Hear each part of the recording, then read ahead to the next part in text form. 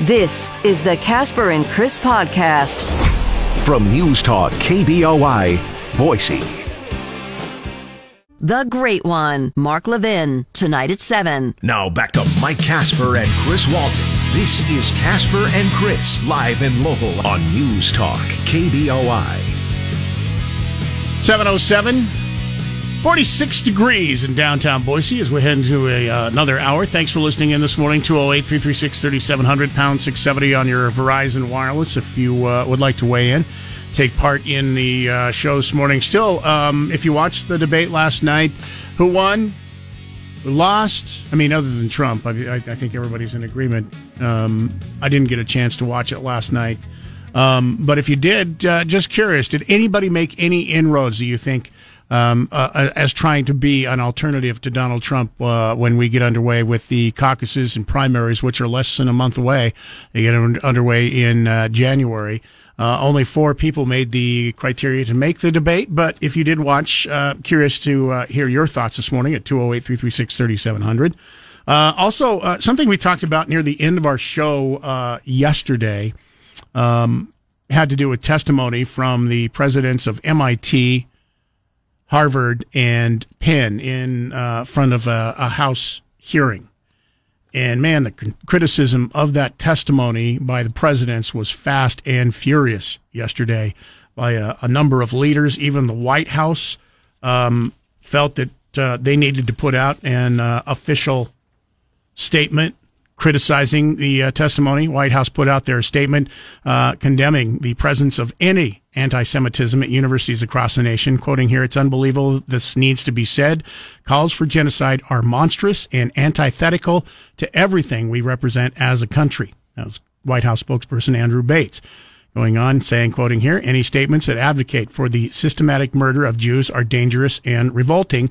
We should all stand firmly against them on the side of human dignity and the most basic values that unite us as Americans."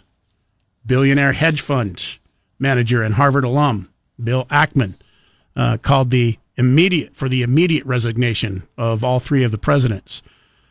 Saying their answers before the congressional panel on Tuesday reflect a moral bankruptcy. The president's, quoting here again, answer reflect the profound educational, moral, and ethical failures that pervade certain of our elite education institutions due to large part of their failed leadership. They must all resign in disgrace. At the White House, when asked about the hearing, Press Secretary Karine Jean-Pierre said calls for genocide are vile and counter to everything this country stands for.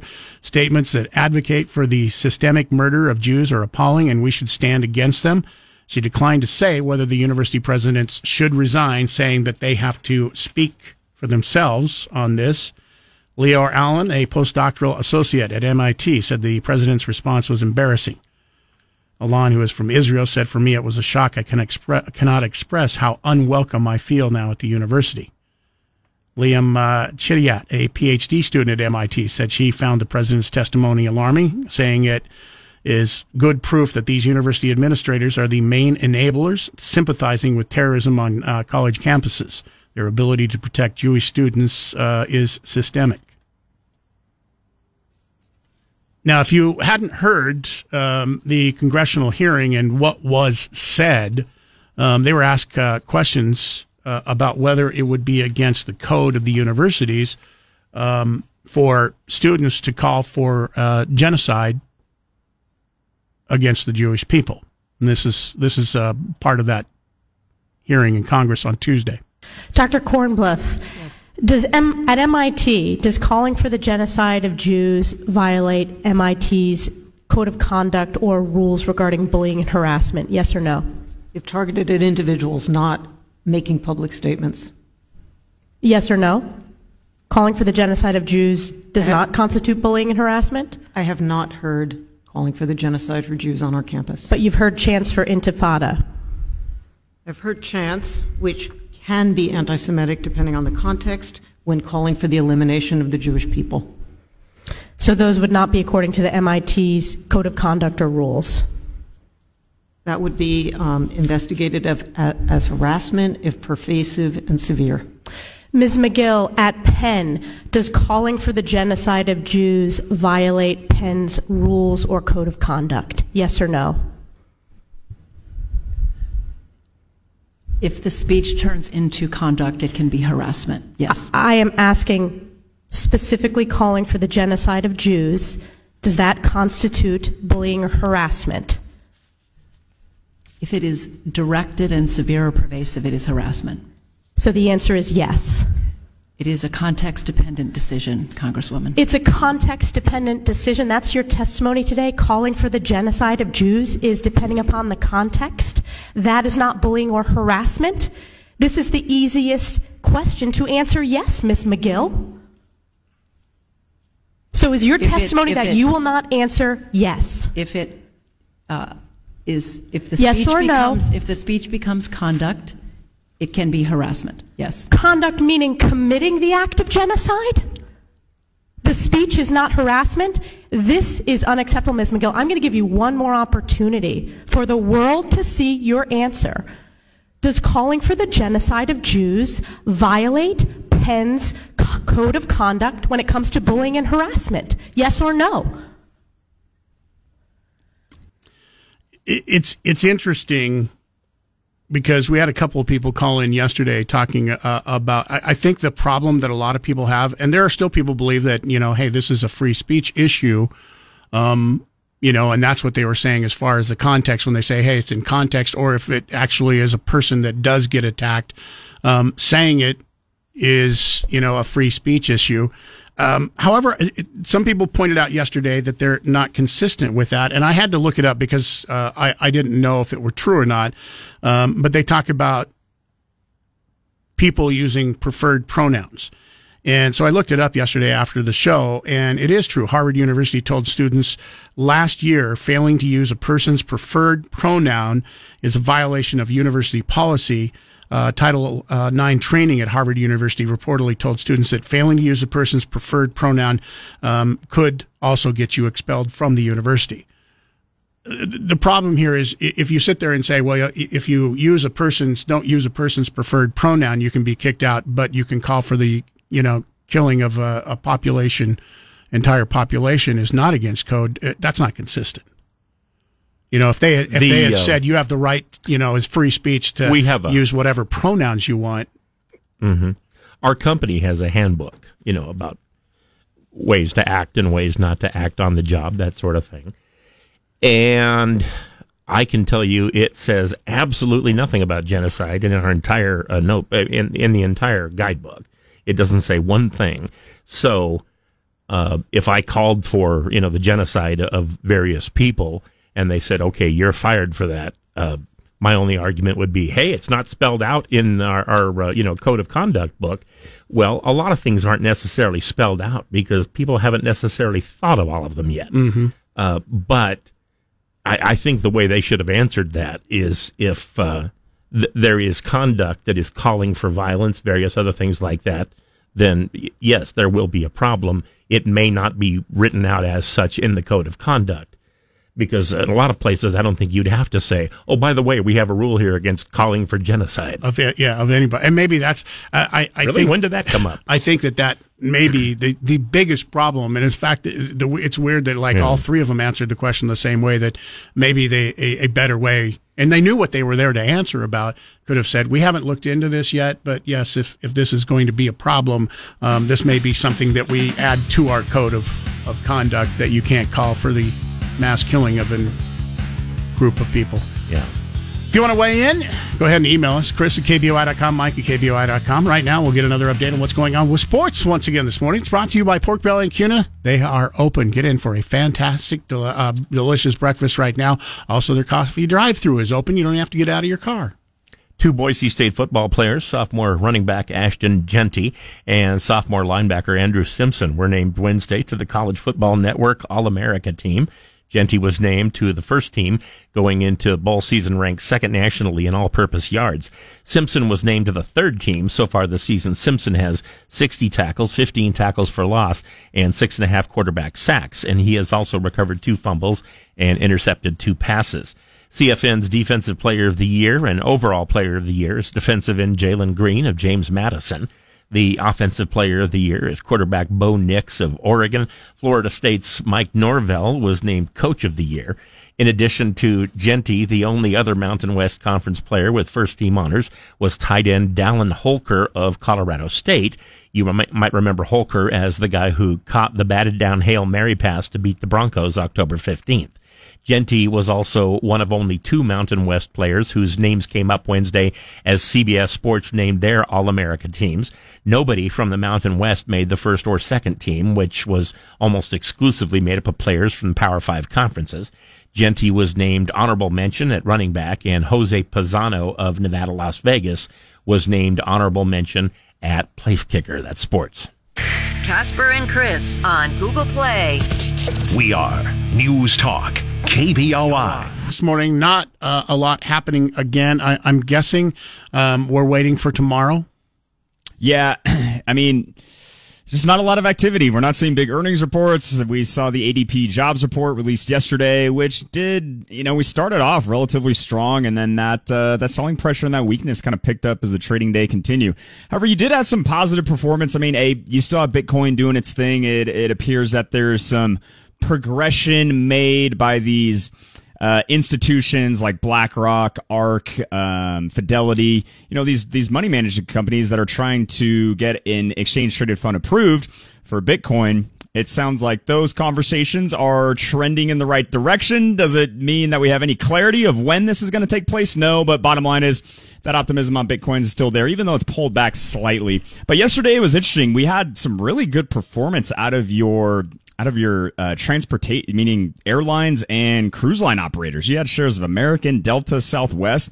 They all finished up close to 4%. You also had great performance out of your cruise line operators. So even though yesterday from the broader index standpoint, it was modestly lower, there was some outperformance in some individual sectors. So, as far as today, we're seeing a bit of a rebound, really kind of recapturing yesterday's losses. I wouldn't be surprised if that continues throughout the day, but the big swing is going to be tomorrow. It's whether these jobs reports or wage gains are in line with expectations. Are they under expectations? If they come in a bit cooler, again, it's just going to fuel this optimism around our central bank cutting rates. Now, if it comes higher than anticipated, or we're seeing wage growth along those lines, we might see that script flipped a little bit, because we're right back in that conversation of having to, for the market, essentially repricing and pushing out interest rate hikes. Because again, if wages are high, unemployment looks good, the odds of our central bank cutting rates pretty slim. They're likely going to stay higher for longer. Right. And we're also seeing some movement in the price of oil too. Yeah, the price of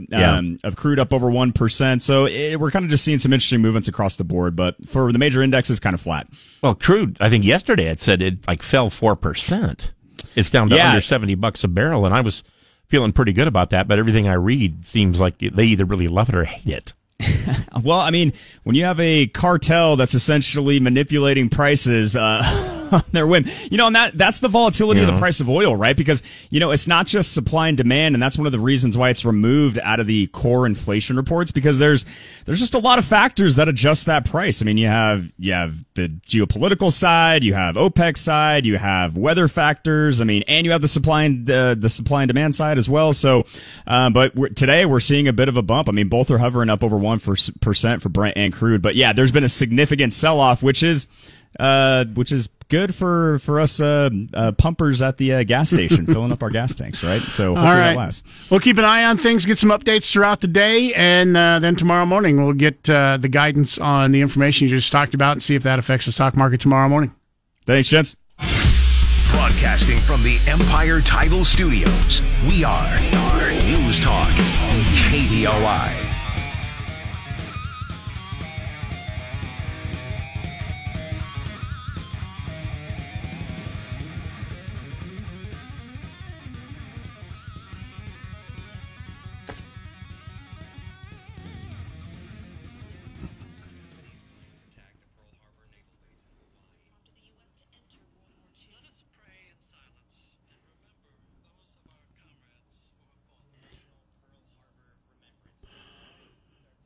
£208-336-3700, pound 670 on your Verizon Wireless. Today is the day that will live in infamy, and allowing you, if you want to share your thoughts. Not a lot of people are going to be alive anymore to share if they were around and can remember on that. But maybe you have visited Pearl Harbor over the years, or maybe your parents or somebody might have been involved. You can share those stories throughout the morning here this morning. I've got a quick letter here from Will in Clear Creek over there off 55, who says, I would like to relate a story about a Japanese gentleman I met on December 7th, 1963, Pearl Harbor Day. I was at the family's business sweeping the floor when an Asian gentleman of approximately the same age as my father entered the shop. My father was an island-hopping Marine in World War II, and he made sure that I was aware of the significance of that particular day. He and two of his friends joined the Marines a few days after the attack on Pearl Harbor. This Japanese gentleman owned an Asian food supply store in the local business park, and he was bringing food baskets to all of the Marines and sailors he could locate in the area.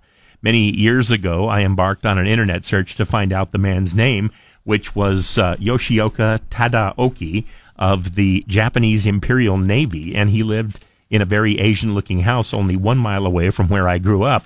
My father never harbored any ill feelings toward the various soldiers and sailors that fought for the opposition forces, but he was fortunate he got through the war without a scratch. His two childhood friends got sent by the Marine Corps to different islands. One of these men was in and survived the Bataan Death March, and the other was seriously wounded during an enemy banzai charge, receiving a horrible-looking 24-inch-long scar from a sword-wielding Japanese officer. Wow. And that was Will in Clear Creek. Thank you, Will. Thanks for sharing. 208-336-3700, pound 670 on your Verizon wires. If you want to email us, you can do that too. Chris at KBOI.com, Mike at KBOI.com. Be a part of the show at 336-3700 or toll free 1-800-529-KBOI. Now, back to Casper and Chris on News Talk KBOI. 208-336-3700, pound 670 on your Verizon wireless. Text messages to get to about the testimony on Tuesday from MIT, Harvard, and Penn presidents in front of a House committee. Getting a lot of criticism. The presidents are appearing on CNN yesterday. Former Harvard president Larry Summers, who held key positions in the administrations for President Barack Obama and Bill Clinton, noted that he called a double standard in what the universities are doing. In a way, university leaders have responded to racism and other forms of prejudice in the way that they're responding to what is pretty clear anti-Semitism. There are people, and you kind of heard it there, that, you know, and you read in listening between the lines that, you know, they're not going to jump in on free speech unless, as one of the presidents said, you know, if this turns into an attack, well, yeah, then we'll deal with it then.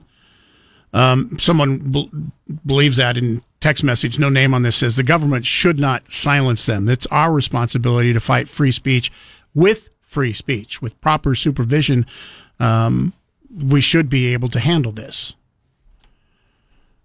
The problem is it's not consistent with a lot of things that we see. I mean, you see it in, you know, I know it's a little bit different thing, but you see it in the trial for Donald Trump on January 6th. That the claim is through his speech, it caused people to riot at the Capitol. Do you wait for something to actually happen? And can that person then be charged just because of something that they said? You know, if they're calling for the genocide of Jews, is that then still free speech? Or is it, well, they incited these people, other people, by what they said to either hurt or attack Jewish people on campus? I don't know. No matter how you say it, it seems, you know, like familiar. Now that we've heard what the college presidents have to say about it, how they kind of hem and haw and say, well, you know, if it gets to this point or blah, blah, blah, that. And you know, it's all conditional. In other words, they don't want to condemn somebody for saying something, but if they say something and it whips people up into a frenzy or, you know, gets somebody killed, I mean, it's a completely different matter as far as they're concerned. But until then, just it's free speech. Just try not to make a fuss. Then another text message in at 208-336-3700. And we kind of asked this question yesterday. What would be the result if the people on campus calling for the genocide were in white hoods and waving a swastika flag? I don't know what would happen, but I don't I don't think it would have met with the same reaction that we heard from the presidents either way. And we asked the same question: what happens if people were calling for the killing of all black people in America? I think their reaction would be different to that. I don't know, but 208-336-3700, pound 670 on your Verizon Wireless. Let's get a final check on what's going on with sports once again this morning with Chris, brought to you by Pork Belly and Cuna. They are open for lunch 7 a.m. to 2 p.m. every day, 7 days a week. Great thing about it is if you love breakfast, and they make fantastic breakfast, you can come in for lunch and have breakfast at 1:30 in the afternoon. They make breakfast the entire time they're open. Get out and find out, Cuna, why everybody's talking about Pork Belly. The Boise State women's basketball team Wednesday defeated Cal State Bakersfield 87-66 at Extra Mile Arena. Danny Bays, Maya Hansen, and Natalie Pasco each scored 15 points for the Broncos, who turned the ball over a season-low 10 times. Boise State is 7-2 overall and 6-0 at home. Up next for the Broncos is a game against BYU in Provo Saturday at 2. And that is the same starting time for the Boise State men's team, who will be hosting Western Oregon in Boise. On the men's team, Chibuzo Abo was named the Ford Boise State Student Athlete of the Week for the week ending December 5th after scoring 27 points in the win over North Texas. In NCAA men's basketball Wednesday, number 15 Miami beat Long Island 97-49. Number 3 Houston topped Rice 75-39. Number 24, Clemson, got by South Carolina. Number 8, Marquette, beat number 12, Texas. Number 13, Colorado State, beat Denver. Number 21, Texas A&M, beat DePaul. And regionally, even though it was scheduled to be played in Dayton, the UNLV Dayton game was canceled after a school shooting earlier in the day at UNLV. Also, Nevada beat UC Davis. Utah State beat San Diego. Portland State blew out Lewis and Clark 104-60. Washington State topped UC Riverside. And Utah Tech beat Cal Baptist 72-69. That's sports. Tonight at 10, it's Michael Knowles. Now back to Mike Casper and Chris Walton. This is Casper and Chris, live and local on News Talk, KBOI. I have sought to confront hate while preserving free expression. This is difficult work, and I know that I have not always gotten it right. Banded reporting channels and augmented counseling, mental health, and support services. That is Dr. Claudine Gay. She is the president of Harvard University. That right there is a good answer to the questions that she was being asked.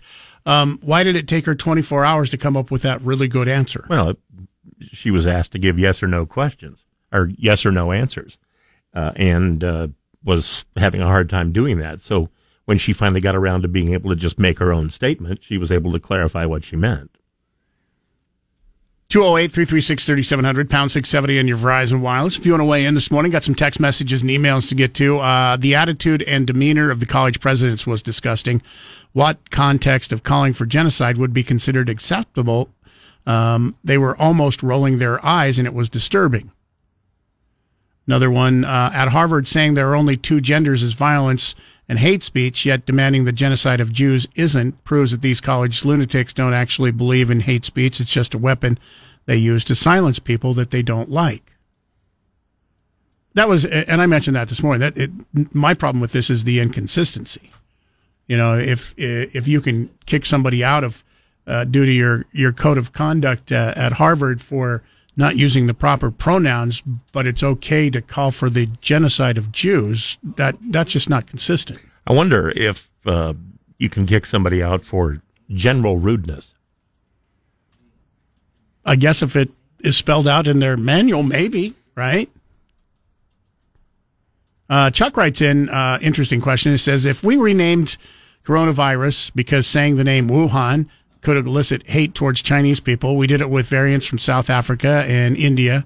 Monkeypox, don't forget monkeypox is now Mpox. Or the Spanish flu, which came from Kansas City. Can we say Japanese bombed us, or wouldn't that also be hate now? We renamed Redskins, Aunt Jemima, Uncle Ben's. We tore down Confederate statues. My question is, why do the Japanese people get no equal treatment? It seems like certain people groups are fair game while others are elevated.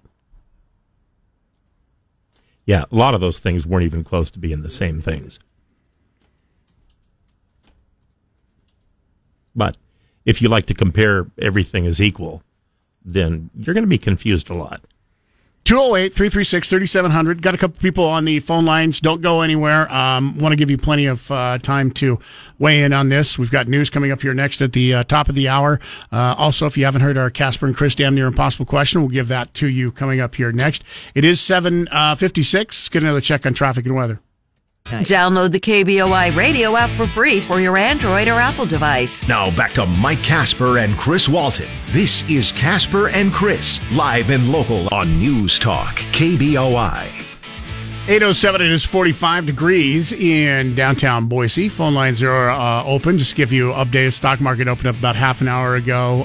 Dow is down 8 points. It's been back and forth, up and down, green to red. Basically flat. NASDAQ, though, is up about 140 points so far this morning. Our phone lines are open at 208-336-3700, pound 670 on your Verizon Wireless. It is, once again, December 7th, Pearl Harbor Remembrance Day, taking your stories if you'd like to share in this morning. We've got a couple this morning. Mitzi in Boise, listening on 670 AM. Good morning to you.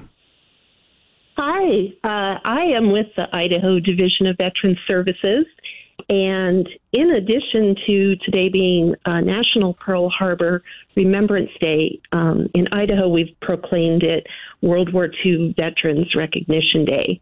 And Governor Little signed a proclamation before he left town.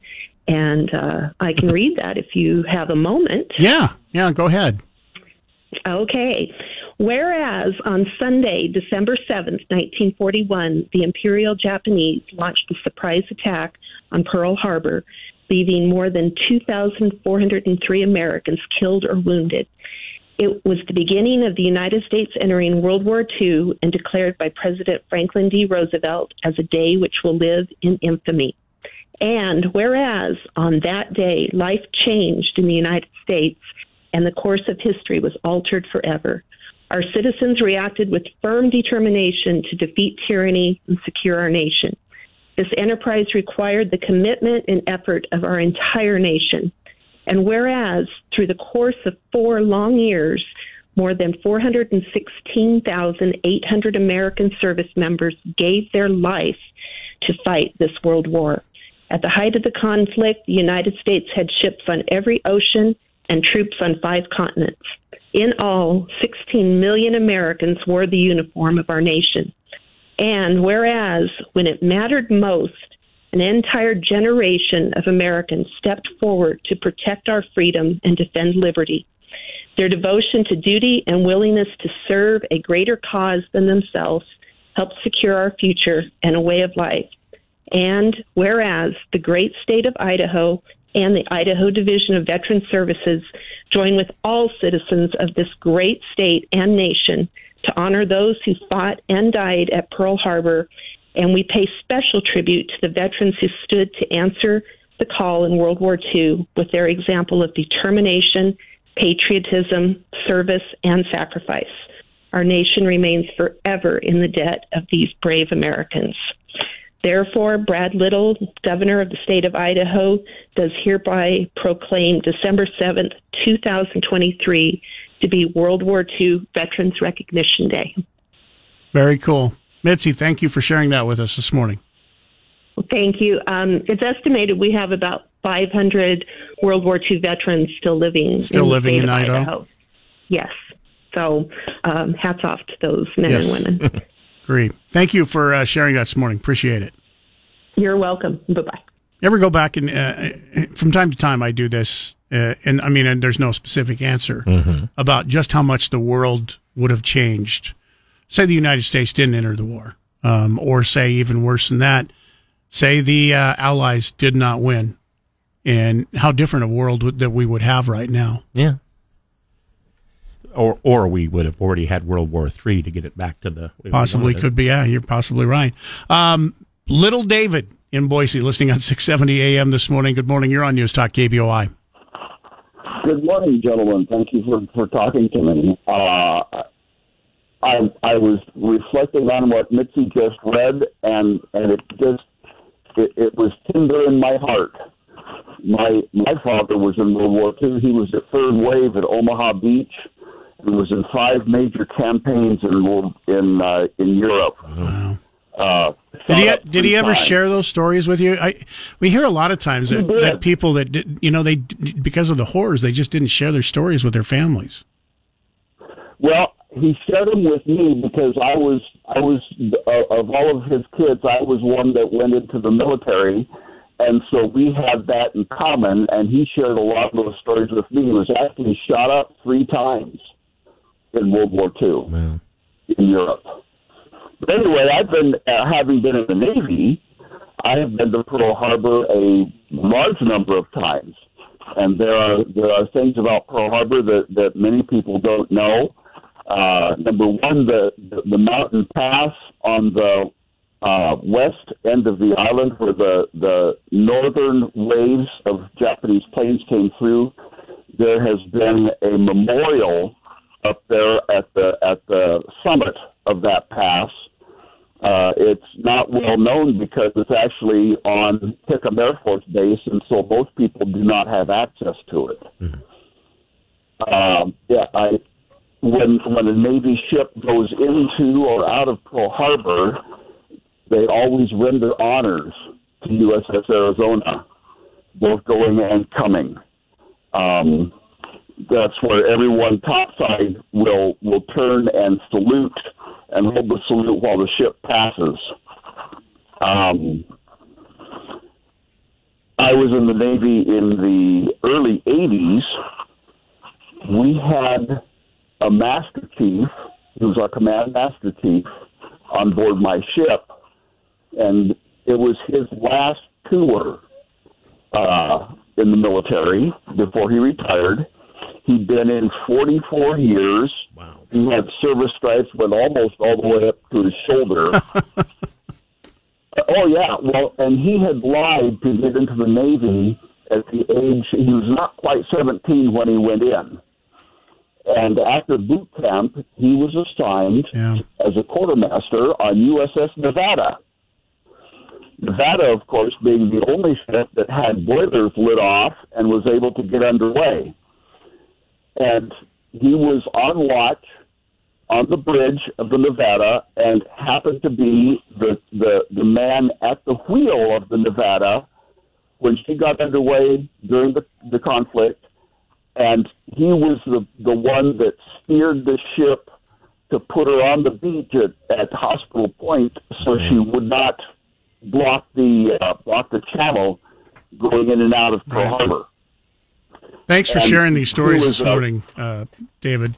Appreciate it. We're kind of up on time here, but appreciate the stories. Thank you for sharing. One of the amazing things about Pearl Harbor is that had the Japanese included bombing nearby repair facilities and dry docks and things like that, or it would have been considerably more devastating. Not only that, but as it was, the gas and oil refinery that they had there, they wouldn't have been able to repair the ships. They wouldn't have been able to it would have taken years. And they repaired all of them except the Arizona and the Oklahoma, that were the only two that were permanently damaged, permanently lost. Yeah, they say now that may be one of the biggest mistakes of the war was, and thank goodness it was a mistake of the war, because that would have changed the course of how the United States would have been able to respond to the attacks on Pearl Harbor. If you want to share your stories, like I said, continue sharing them this morning. You can email us if you want. We'll take a break. When we come back, by the way, we've got a $50 gift certificate to R&R Barbecue. It's Casper and Chris, Damn Near Impossible Question. Don't go away. We will get to that next, right after Bronco Sports Today.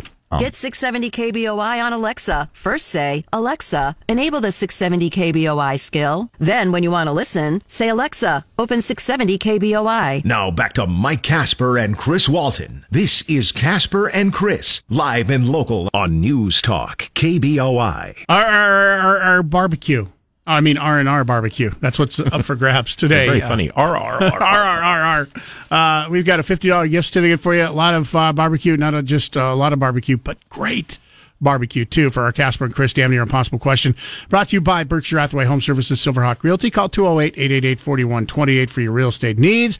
And Lou is going to get first crack at our question today. Lou, We don't need to know the names of the states. We don't need to know the names of the cows. You don't have to give us the numbers, anything like that. We just need to know how many states in the United States have more cows than people.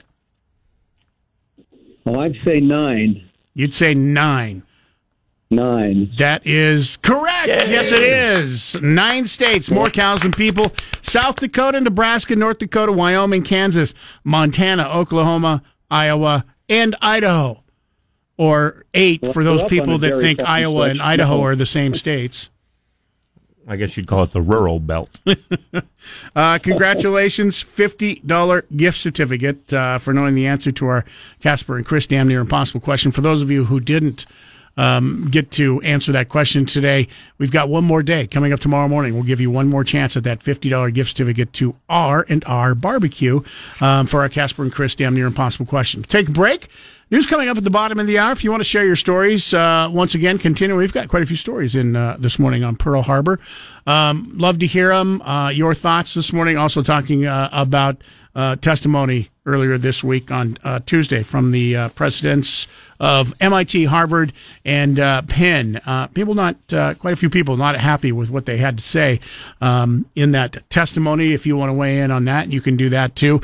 Also, still on the way for you this morning. Promised we were going to get to this. I want to get to this here this morning. Would you drive to a city if, as a way to deal with traffic and the amount of people that are driving there, if they started to charge you $23 just to drive to that city, would you continue to drive to that city, or is that enough to make you go, you know what, I don't need to go there anymore if that's what's going to happen? How good are their restaurants? Yeah. I'm just curious. We'll get to that story because there is a city that's going to start charging people to drive in because they don't like the amount of traffic they have. No, it's not Boise.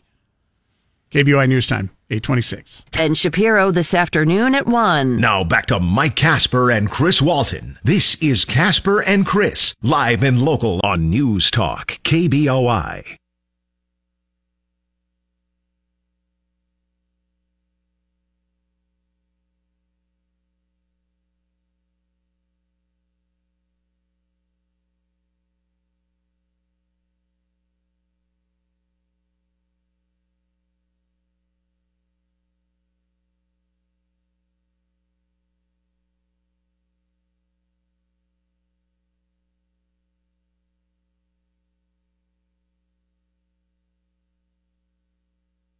£208-336-3700, 670 on your Verizon Wireless. Today, once again, December 7th, Pearl Harbor Remembrance Day. We've been taking your stories this morning if you want to share, and we've got quite a few throughout the morning here this morning. Also heard of the statewide new, I guess what you'd call it, a holiday, but just a way to remember all veterans who served, a day of remembrance. A day of remembrance, right. Put out officially by the governor. Craig in Meridian, listening online. You've been waiting very patiently. Thank you this morning. Good morning. You're on News Talk KBOI. Hello, Craig. Is you there? Is he on? Did we lose him? I couldn't even hear Craig breathing. All right, Craig. Thanks for not holding on, I guess, that entire time. Either that or and by the way, we do hope you are still breathing. If we lost you, we apologize, and you can try calling us back. Also wanted to talk about this story this morning. And part of the reason I wanted to talk about it is because there's a possibility that we could be seeing this if it does take off in this particular city with more cities. As a matter of fact, even the thought of talking about this new law going into effect sure doesn't seem too popular yet. A fee to enter New York City. Manhattan in particular. Manhattan has stoked fears that drivers nationwide could soon face new charges every time they travel. After 2 decades, New York City finally ready to implement its congestion pricing program beginning in 2024. The goal of New York's new congestion pricing program is to force people off the roads and onto the subway by charging cars to enter downtown Manhattan. Drivers will be required to pay a fee to enter designated areas within city during certain hours when traffic is at its peak. The initiative aims to incentivize people to take public transportation, which would also increase revenue of the Metropolitan Transportation Authority train and bus lines. Toll is expected to range somewhere from $9 to $23, though the final amount has yet to be finalized ahead of the rollout in 2024. Now, if you're wondering, well, what about emergency vehicles? Well, those transporting people with disabilities and emergency vehicles will be exempt. Other people will go, well, what about people that can't afford to pay that every time they drive in? You don't have to, you don't have to pay because you won't be allowed in. 25% discount will be available for low-income drivers after their first 10 trips in one calendar month. As you can expect. After the first 10 trips, then they get 25% off. Once you've spent $230, then you'll get 25% off. Slight discount. Yeah, come on. Now, as you would imagine, not all people are happy. I think the idea that small businesses is going to be crushed is absurd. It's a joke. It's a total joke. This is nothing more than a money grab. It's a scam. And it's going to hurt commuters and small business owners. People like a nurse or an electrician who have to work very hard and work different hours or have no option, have to drive in.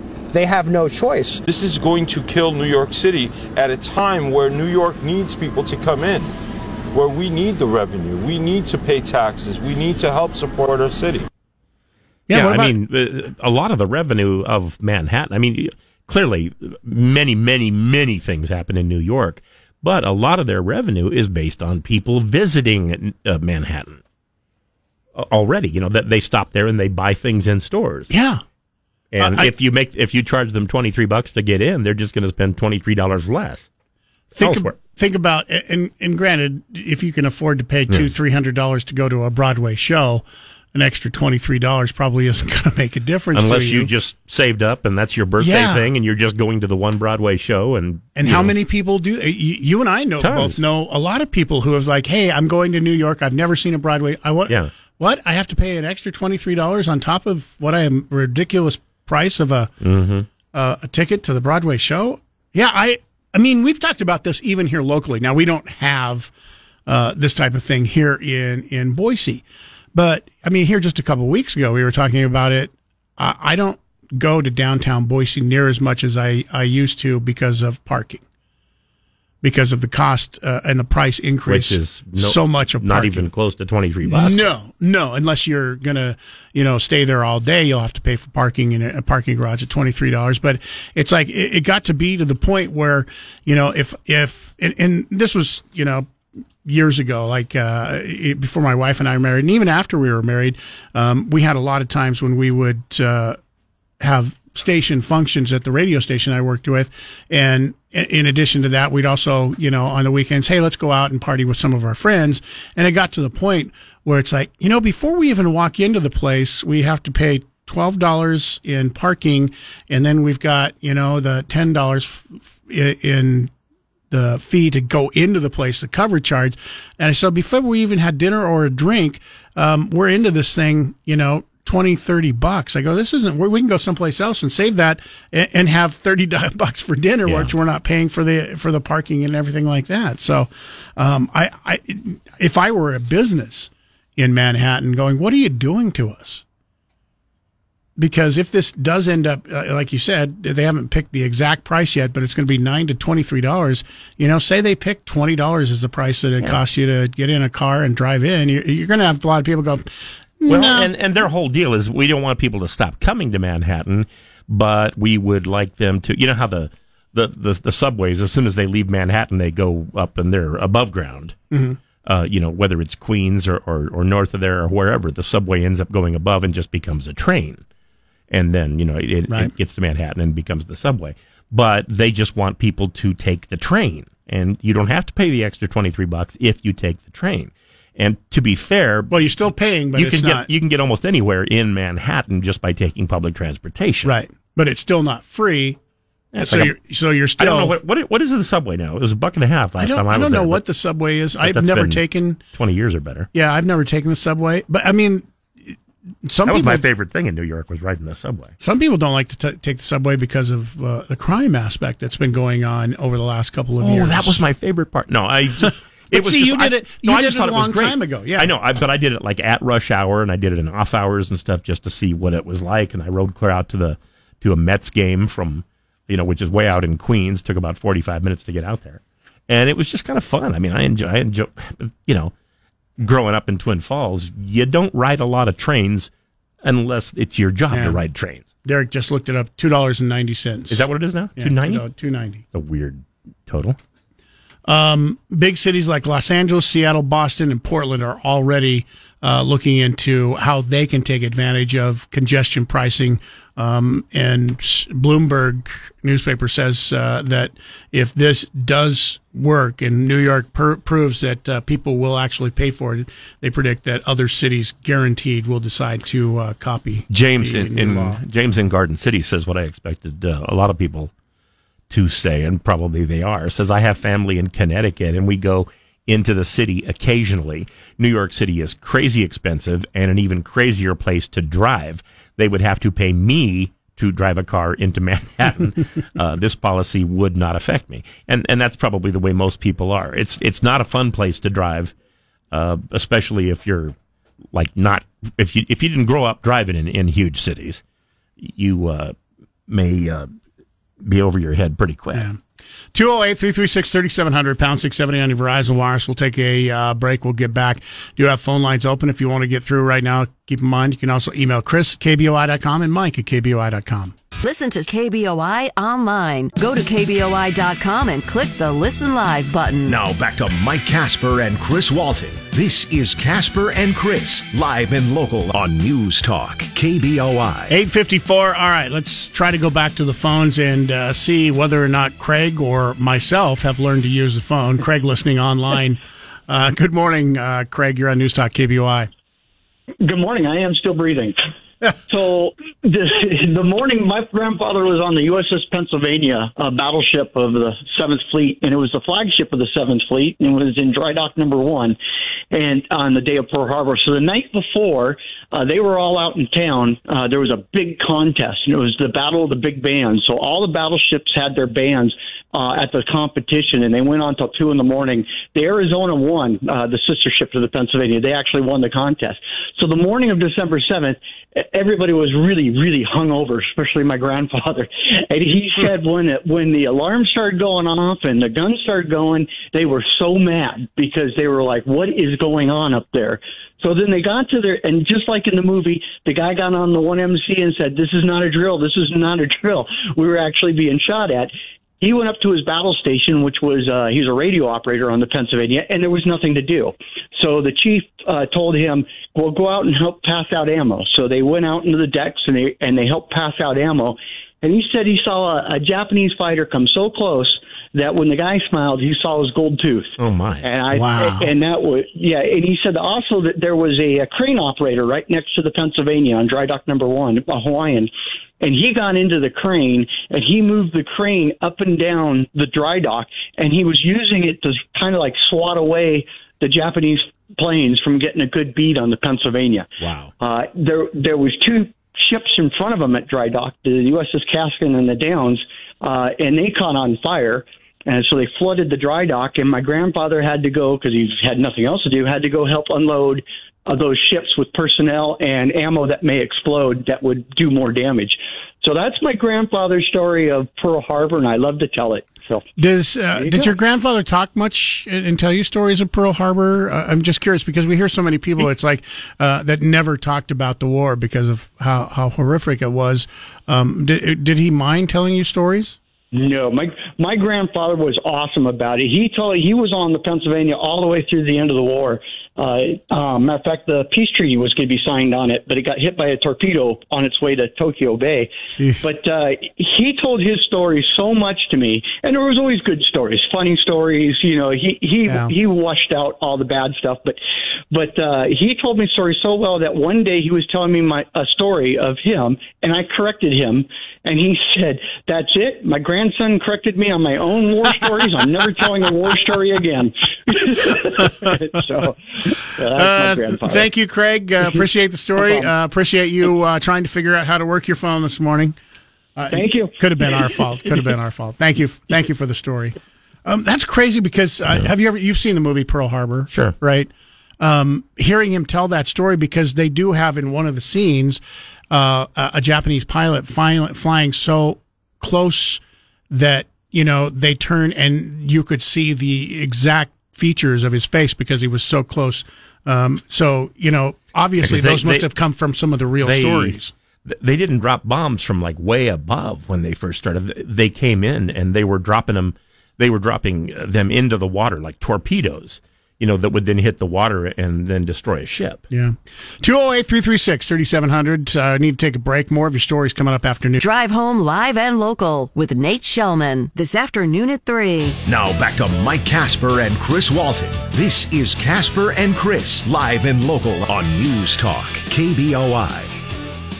Once again, phone lines are open this morning, 208-336-3700, pound 670 on your Verizon Wireless. You can email us, Chris at KBOI.com, Mike at KBOI.com, if you want to get through and take part in the show. Talking about, first of all, the battles, Pearl Harbor Remembrance Day today.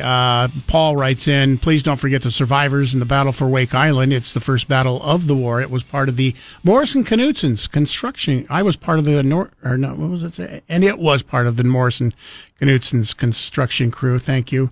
I thought Paul was saying he was a part of the construction crew on Wake Island. It's like, that would make you close to 100 years old.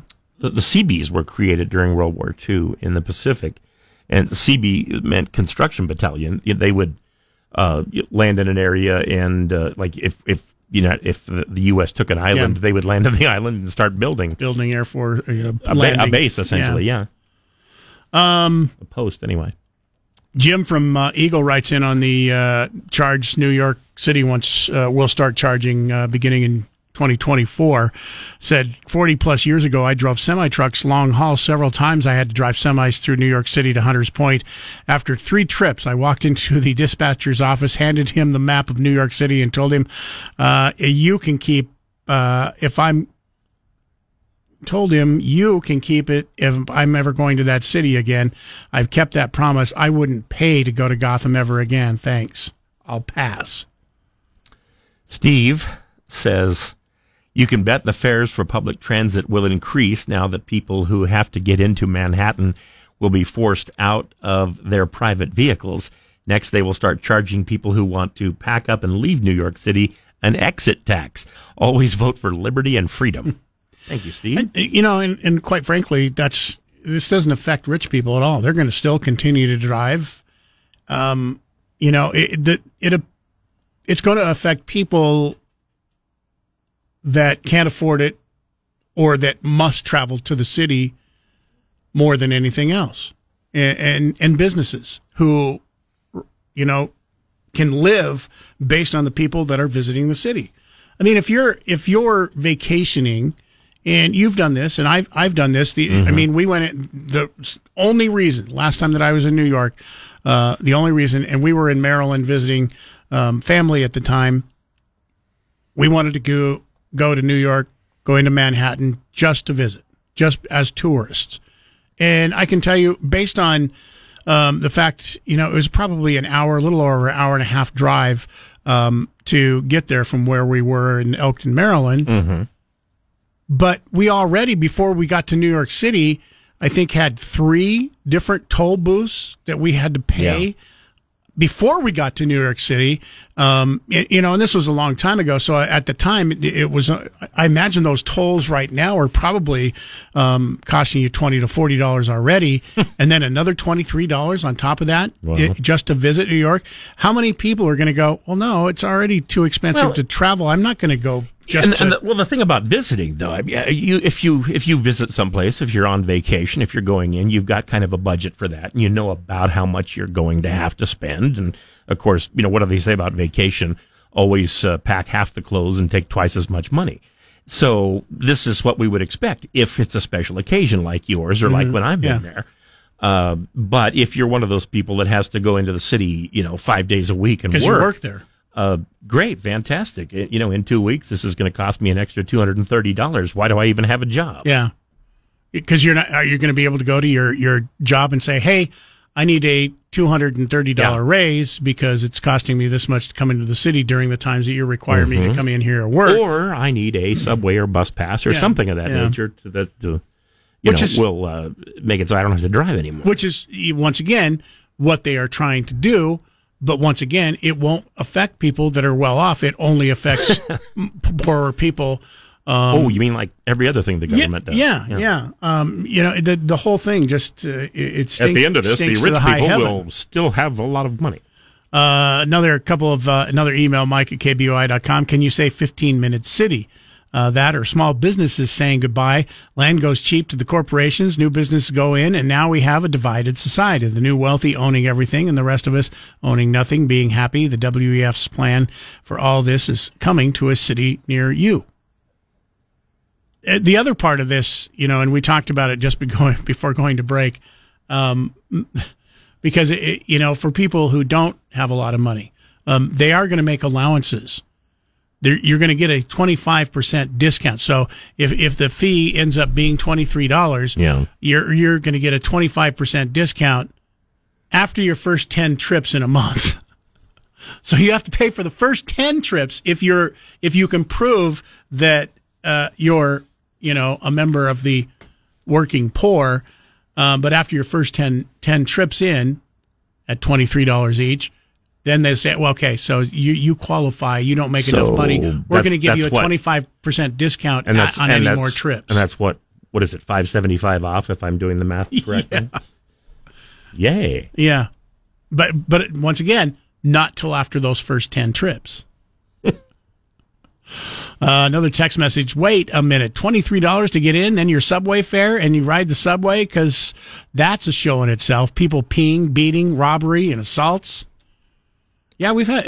You've heard some complaints about. To be fair, that's not happening every second on every car. No, and it is New York City. Some of that crime is to be expected, for crying out loud.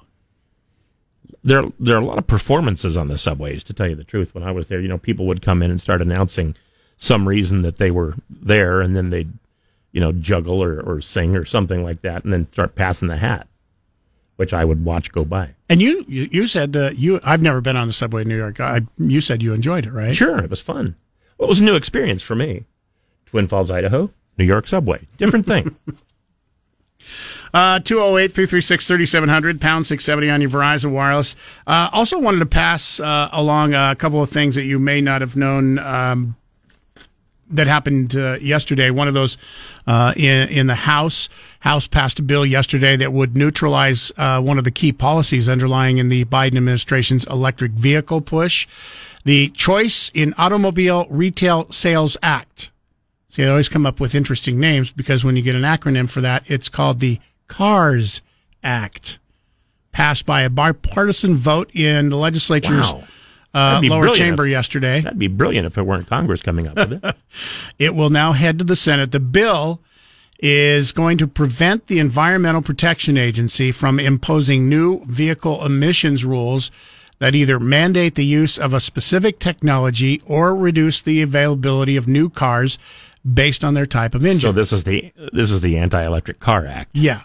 The bill passed by a 221 to 197 vote, with 5 House Democrats voting in favor alongside every Republican. The bill is specifically designed to disallow the new tailpipe emission standards the EPA proposed in April. If finalized, that proposal would effectively require 2/3 of all new car sales in the United States to be electric vehicles beginning in 2032. I mean, you're talking 9 years, and 2/3 of all vehicles in the United States would have to be electric vehicles. If it's just the Anti-Electric Vehicle Act, we should call it what it is, the AIVA. Are you for the AIVA? That doesn't sound as good as the CARS Act, Chris. No, unless you do it right and you go, AIVA! Well, that's what I would do. While the electric vehicle proponents cite the perceived environmental benefits of their use. Critics highlight the vehicle's higher upfront cost, range anxiety for drivers, and also additionally that China dominates the global supply chain for the raw materials that are required to build the EV batteries. Darren Bax, the director of the Center for Energy Environment at the Competitive Enterprise Institute, said of the passage, this measure would stop the EPA from moving forward with its tailpipe emission rule that would restrict the freedom of Americans to choose the vehicle that best fits their needs. Daniel Turner, founder and executive director of... Eventually breathing will be a problem, but Power one thing at a time. For the Future said, if Joe Biden believes EVs are so wonderful, man, I've said this before, he shouldn't have to force us to buy by executive fiat. Now that the House has done their job, the Senate should give this fair hearing an immediate up or down vote. I would imagine it would go to the Senate. And, if it's such a great idea, you wouldn't have to force us to do it. It sounds like, hey, as soon as we publish these facts about cigarettes, no one will smoke anymore. But look how many people have quit smoking. Because people are smart. Yeah. 208-336-3700, pound 670 on your Verizon Wireless. We'll take a break here. Phone lines are open if you want to get through. Email us if you'd like. You can get to Chris at KBOI.com, Mike at KBOI.com. Also, text us, same as our main number, 208-336-3700. For your Google Play, simply say, hey Google, play 670 KBOI. Now back to Mike Casper and Chris Walton. This is Casper and Chris, live and local on News Talk, KBOI. I don't know, Chris, if it's you that started this week or if it's something in the water, something in the air. This is the holiday season. People are supposed to be in a jovial, jolly mood. The beginning time? of Hanukkah. What country are you from? Hanukkah starts tonight. I can't believe... Or as an old coworker of mine said one time, she was just reading wire copy, and she says, well, we'd like to wish our Jewish friends a happy first day of Chanukah. And I remember what I said to her. I went in, and after she turned off the microphone, all I said was, really? Really? Some people apparently need some medication this morning. So we've got complaints because our weather person... they said that we had rain, which, by the way, to the person that wrote in, it did rain last night. Yeah. I don't know if you noticed the wet streets this morning. I left a function that I was asked at last night in Nampa or Caldwell at about 10:30. It was pouring rain. So Vasily, who, despite his name, is actually Vasilius most of the time. But anyway, he wrote in all capital letters. And apparently he has one specific cuss word that he really likes because it used it numerous times to say how much and how stupid we are at KBOI because... So he put some effort into this? Yeah. Okay. Yeah. I'm like, dude, what is wrong with people today? And then you just got a complaint. Well, yeah, one guy email says... because we didn't talk enough. Only 3 people killed in a mass shooting yesterday, so it gets no mention. Well, unless you count the hour we talked about it earlier this morning. Yeah, we talked about it in the entire 6 o'clock. It's been mentioned in every newscast at the top of the hour in addition to that. We're on for 4 hours, and by the way, it used to be 5, but we're on for 4 hours. Shut up. Don't give anybody that crappy idea again. Ixnay on the I've Yeah. Anyway, we're on for 4 hours, and we go from subject to subject generally. I know on the days we talk about football, it seems like that's all we talk about. But no, it's usually about a half hour, and we move on to something else. But yeah, we talked about the shooting at UNLV. We talked about several things this morning, and quite a bit on Pearl Harbor. But, I mean, if you turn on the radio at 9:15 and by 9:19 we haven't mentioned it, you may want to give it a few more minutes. Remember, Casper just saying. Casper and Chris show every morning, 6 a.m. to 10 a.m., not 6 to 6:15. Yes, I know some people wished our show was 6 to 6:15, but 6 to 10 a.m. And feel free. That's part of the reason why we open our phone lines, by the way. During our entire show, our phone lines are open. We welcome everybody to call in. We like debate. So if you feel that you had something to say about the shooting at UNLV, I mean, there's not a lot of information. We gave all the information that we know, that the 3 people that were killed, they were professors, and that the person killed, not going to mention his name again, was 67 years old, and that he had applied for a job there, but we don't know if that's the reason why he decided to go crazy and shoot people. But we think it is. Yeah. But the investigation is going on. And as far as the facts, that's all we know. So it's not something that for 4 straight hours you're going to sit there and we know that he used a handgun. I made the comment. I said, here's what's going to happen. They're going to say that the guy, did this whole thing because he applied for a job and didn't get hired. So he was disgruntled. And they're going to talk to the person who interviewed him, who didn't give him the job, and ask them why. And the person's going to say, well, he kind of seemed crazy. He didn't seem like the sort of guy that we'd want on campus. Mm-hmm. And then when he came back and started shooting people, well, yeah, we thought, hey, we did the right thing. Sort of. Remy writes in an email, says, hello there, Mike. Who was the guy on your show yesterday morning that mentioned that he was hit by a car, technically left for dead? He said he was revived by paramedics. Can you have him on again to tell his story?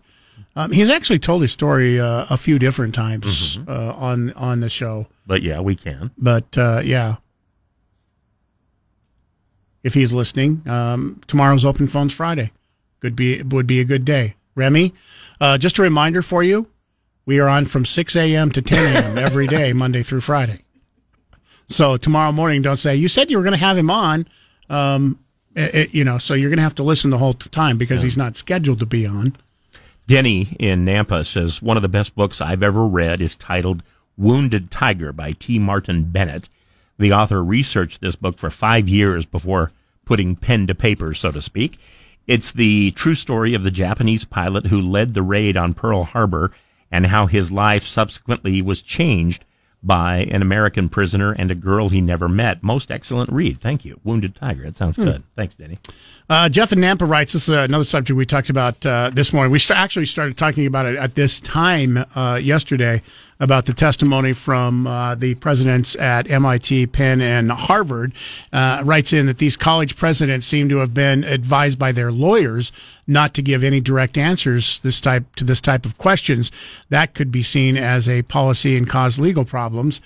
I get it, and one of my pet peeves when it comes to almost anybody who gives testimony in some of these committee hearings, it seems like, I don't know if it's their lawyers or they have people who train them to as the way to answer questions so that you don't give direct questions because answers to questions. Many of them? How many times have you seen this on the news where somebody is being introduced and they're asked if they want to make a statement, and the first thing they say is, okay, you've asked me here to talk about this particular situation, and the only thing I want you to know is that right now I can't tell you anything about that particular situation, but feel free to ask me anything. Yeah. 208-336-3700, pound 670 on your Verizon Wireless. When we come back, Lori Vallow, another day in court. As a matter of fact, she is probably... Another Daybell in court? Another Daybell in court. She is probably there right now. We'll give you an update on that when we come back. Phone lines are open, 208-336-3700, pound 670 on your Verizon Wireless. Broadcasting from the Empire Title Studios, we are News Talk, KBOI. 9:33, Dow back up in the green, not by a whole bunch, though, only 11. The NASDAQ, though, continues to do great today, up 153 points. Phone lines open, 208-336-3700, pound 670 on your Verizon Wireless. Email us, chris@kboi.com, mike@kboi.com. Lori Vallow, mother of convicted of murdering her 2 children in a so-called doomsday plot, is currently this morning being arraigned in Arizona, probably in court right now, on charges alleging she killed her 4th husband and plotted to kill the ex-husband of her niece. She was extradited from Idaho to Arizona last week, booked into Maricopa County on first-degree murder and first-degree premeditated murder. She's been held without bond since her initial court appearance. Well, of course she's being held without bond. She was found guilty of murdering her 2 children and sentenced to life in prison. They're going to write a biography about her one day, and as a tongue-in-cheek tribute, they're going to call it Family Values. Just because she was guilty of killing her 2 kids here doesn't mean she's not innocent of killing her husband and her niece's husband. You're right. It doesn't mean she's not innocent. I'm sure if that's what you meant to say. Yeah, I'm pretty sure she is not guilty of these crimes. The other ones, yeah, okay. Those are bad. These accidents. What was that from one of the Dirty Harry movies? People have a bad habit of getting dead around you. I mean, it's definitely true with her, isn't it? So anyway, that's happening this morning. We'll keep you updated on that. Go ahead, be a zombie and live in my house. Yeah, it's a crazy, crazy story. Another update too on a story. This happened yesterday. Also, Hunter Biden's lawyer again yesterday said that the president's son will only show up to testify at his deposition if it's done publicly. Hunter Biden's lawyer reiterated yesterday that the president's son will only testify next week before the House Oversight Committee if it's public. The House Oversight Committee said it's a deposition. Depositions are not public, and he will have his chance to testify publicly in the actual hearing, but for the deposition, he's not going to be allowed. So it's going to be interesting to see with him reiterating that he's not going to show up for, by the way, it's not a request for him to show up. He's been subpoenaed. So it will be interesting to see if next week Hunter Biden does show up for his subpoena. Yeah. Now, apparently they still make some people do that. You remember the last time somebody said, I'm only going to show up unless I'm allowed to have my deposition publicly. You remember who the last person to do that? And who? Steve Bannon. How did that work out for him? Well, he's doing okay now. But yeah, there was an interim. He spent, 13 months in prison or whatever because of contempt of Congress? Details. Yeah. It is interesting. He still looks the same. He still has his podcast still, doesn't he? I think. Doesn't he? Yeah. I think he still has his. So after he got out of prison, he wasn't able to do his podcast in prison. That's where he looks best, actually, in a podcast. It is interesting. I'm wondering how uncomfortable it is, at dinner time, at Christmas time or Thanksgiving, because President Biden had weighed in on people not showing up when they received a subpoena. Mm-hmm. Take a listen. He asked the president tonight, what is his response to this? What does he think of people who are defying these subpoenas? And should the Justice Department prosecute them? And this is what he told us. I hope that the committee goes after them and holds them accountable. Should they be prosecuted by the Justice Department? I do, yes.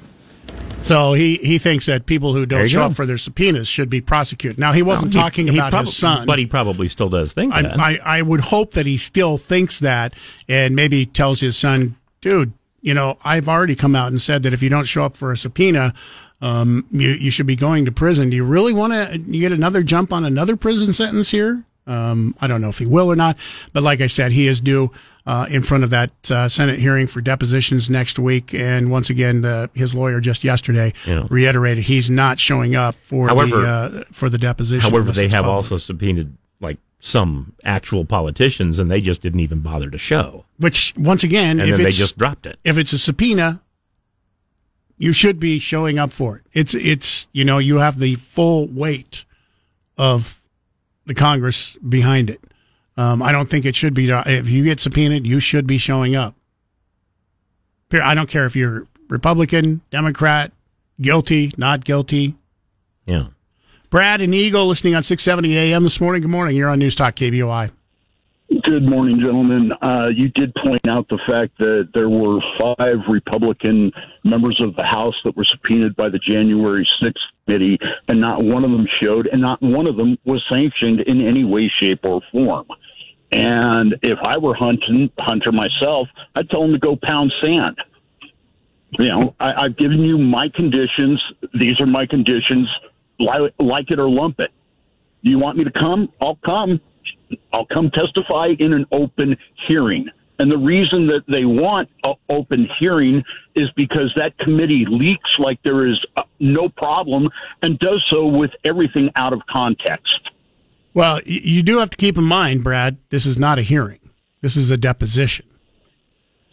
And there's a lot of reasons why you don't have an open deposition, and a lot of it has so that you don't corroborate with other witnesses, and other witnesses don't know what has been said, so that when they get to court, they go, okay, we have to match what he said you want to catch people possibly lying or not. So that's why depositions are never public hearings.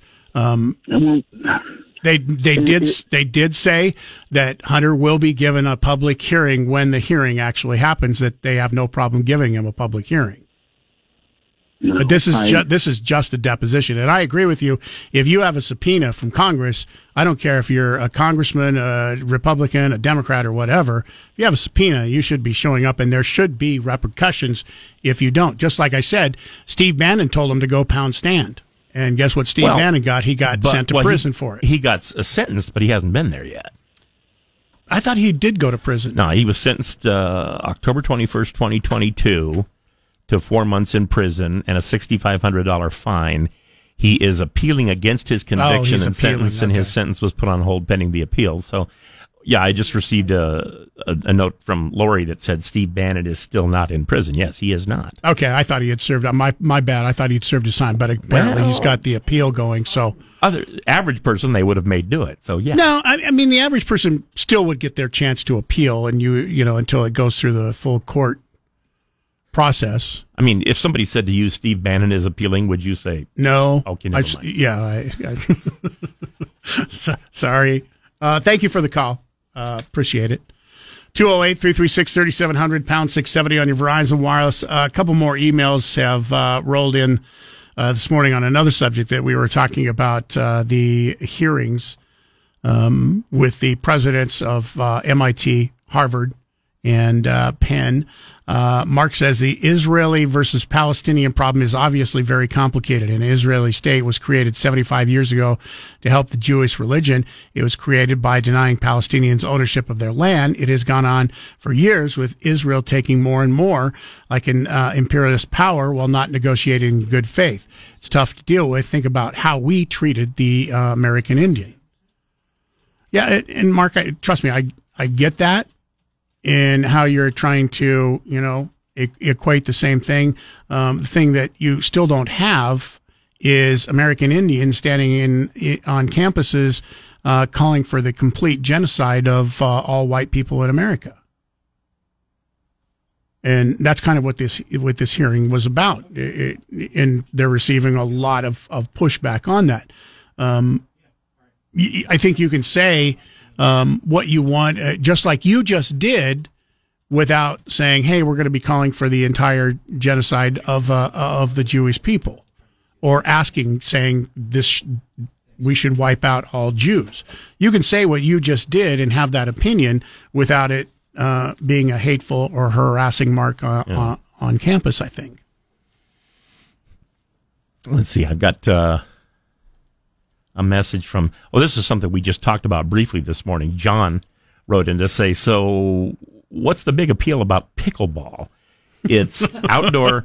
What do you mean? It's outdoor ping pong played on a small tennis court with cut down canoe paddles. Come on. It involves pickles and balls. What's not to like? Well, not the pickles. There's no pickles? No pickles. Then why do they call it pickleball? If there's no pickles, never mind. Next thing you're going to say is there is a ball. Yes, there's paddles. I've known people who said they had a ball when they're playing pickleball. So I personally don't get the popularity either, but it is taken over. I mean, when we were talking about it off air a little bit earlier this morning. I think it was Derek who mentioned it's just taken over for tennis, which it really has, and as proof of that, all these tennis courts around Boise, for example, have all been replaced with pickleball courts. It's getting difficult to find even a tennis court anymore because they've all become pickleball. Is that because as a society we're somewhat fatter than we used to be, and it takes a lot of effort to run all the way across a tennis court, but not nearly as much to play pickleball. I think that may have something to do with it. Okay. I don't know either because, and once again, I've never played pickleball. But I would think that's why we have virtual reality helmets, is because people have gotten fatter, and it's easier to play games if you just think about them. I would think also that pickleball might be a sport where you can drink and play pickleball at the same time. Tennis, it's a little more difficult to do that. That's like I said, when I was in high school, I was on the bowling team. I said I was bound to be good at any sport where you could push a button and they bring you French fries. Yeah, Derek, would you check on that? I could have swore pickleball included pickles and balls, but maybe I'm wrong on that. We'll take a break. 208-336-3700, pound 670 on your Verizon Wireless. Sam, stay right where you're at. I promise we'll get to you coming up here next. Phone lines are open if you want to get through. Final segment on the way next. The Great One, Mark Levin, tonight at 7. Now back to Mike Casper and Chris Walton. This is Casper and Chris, live and local on News Talk, KBOI. 9:49. Sam in Caldwell listening on 670 AM. Thanks for being patient this morning. You're on News Talk KBOI. Good morning to you. Yeah, good morning. You got your bills paid, I guess. So just a brief thing. You're talking about these congressmen. Steve Bannon went to jail. The congressmen, whether they're senators or representatives, are constitutionally protected from prosecution while they're in session. I don't have the provision in front of me. I'm at work, but gotcha. They can't be prosecuted, so they can just tell the committee pound sand. Steve Bannon and Hunter Biden are not congressmen. They can't tell Congress to pound sand. Well, they can tell Congress to pound sand, but there are repercussions probably to that. Right. Yeah, I mean, they can, of course. And Hunter Biden could also do something Steve Bannon couldn't do. It's like, go pound sand. Do you know who my dad is? Yeah, Daddy. Yeah, I know. Okay. Well, we'll find out next week. He's due for the subpoena. It's supposed to happen, I think, on the 13th. So we'll find out next week whether or not his lawyer's saying he's not going to show up, if he will show up or not. And next week, Joe might not remember he's his son. So. Thank you for the call, Sam. Mike in Boise listening on 670 AM this morning. Good morning. You're on News Talk KBOI. You had something you want to talk about Pearl Harbor? Yeah, good morning. A couple of weeks ago, I was in my doctor's office, had to get another appointment for my knee, and I made a comment to the two receptionists, which were extremely polite and very good at their job, I'm sure. And they said, well, how about December 7th? And I said, yeah, Pearl Harbor Day. And neither one of them, they were probably in their mid-20s, neither one of them knew what I was talking about. And I thought, what are we not teaching kids in school? Where is the generation gap there? And I remember being told about it in grade school. Of course, my dad, he wasn't on Pearl Harbor, he was on Midway, and told me the whole history when I was in grade school. But I thought it was ironic that they both had no idea what I was talking about. Wow. And I just thought we need to tell our generation that's what happened. And to be fair, Mike, in every generation there are people who simply do not pay attention, and they might have been them. We can't talk about President Biden anymore, but I just think the history of this country is so important, and kind of a history nut. But it just surprises me on that day. And anyway, have a good week. Yeah, thank you very much. Thanks for the call, Mike. Clay writes in, my father joined the Navy in the spring of 41. He was assigned to a large harbor tug in San Pedro. On December 8th, in 1941, the tug was towed to Pearl Harbor to assist with the recovery. Dad talked about it seldom, but he did tell us how you could see where the men were standing. When the Arizona's ammo magazine exploded, there were grease stains on the deck. If they wore shoes, the hobnails were still in the stain. Wow. He turned 18 while on duty. Wow. How chilling. Good grief. It makes you grow up pretty fast, doesn't it? Yeah. And we had the call earlier this morning was it his grandfather? Who had lied. He was not even 17. He was just 16 when he went in. Apparently, it wasn't as easy to look up back then, because a lot of people lied about their age. Yeah, you didn't have. Yeah, you couldn't go. Hey, Google. Hey, Alexa, can you tell me? Well, back then they only checked your age if all you could say was Google. Yeah. My, how things have changed, right? This one. I'm doing this at the end of the show, and I apologize to your wife. This one's kind of aimed at you. It says, forgive me, I must respond. Universities use a fine-tooth comb to control student or professor language to the point of expelling or firing or not substituting her for him. But Chris said earlier this morning that they can remain silent about calling for murder because it wasn't spelled out in the handbook. That's a juvenile excuse. That's sounding borderline racist since it involves a group that has already experienced a genocide attempt once before. And they are God's people. You're on shaky ground. I don't know if you remember talking about this. I think you were. Yes, I do. Being sarcastic. I was. And you didn't. Let me respond. It's your fault for not hitting the sarcastic button. Let me respond in the nicest way possible. You misunderstood my point, and that does not surprise me. So you took him literally, and it wasn't literal. And that's a problem, I guess, you get all the time. Well, it's like I said, on Facebook and the point I was Twitter. making, they're saying, well, is calling for the genocide of the Jews is that against your behavioral policy? And I'm saying, well, you probably can't look it up. It's probably not in there. Like if I did it, I would probably get fired, even though technically it's not in the handbook. It yeah. doesn't say, oh, by the way, if you call for genocide, we will fire you. Yeah, it's not even mentioned. Yeah, but some things kind of go without saying. Thank you for the phone calls and emails. Once again, don't forget today, Pearl Harbor. Like a lot of the stuff I'm thinking. Remembrance Day today. It's going to wrap things up for us. Tomorrow morning, we'll be back. It's Friday already. Tomorrow morning, again, Open Phones Friday, where you'll have a chance to talk in about anything.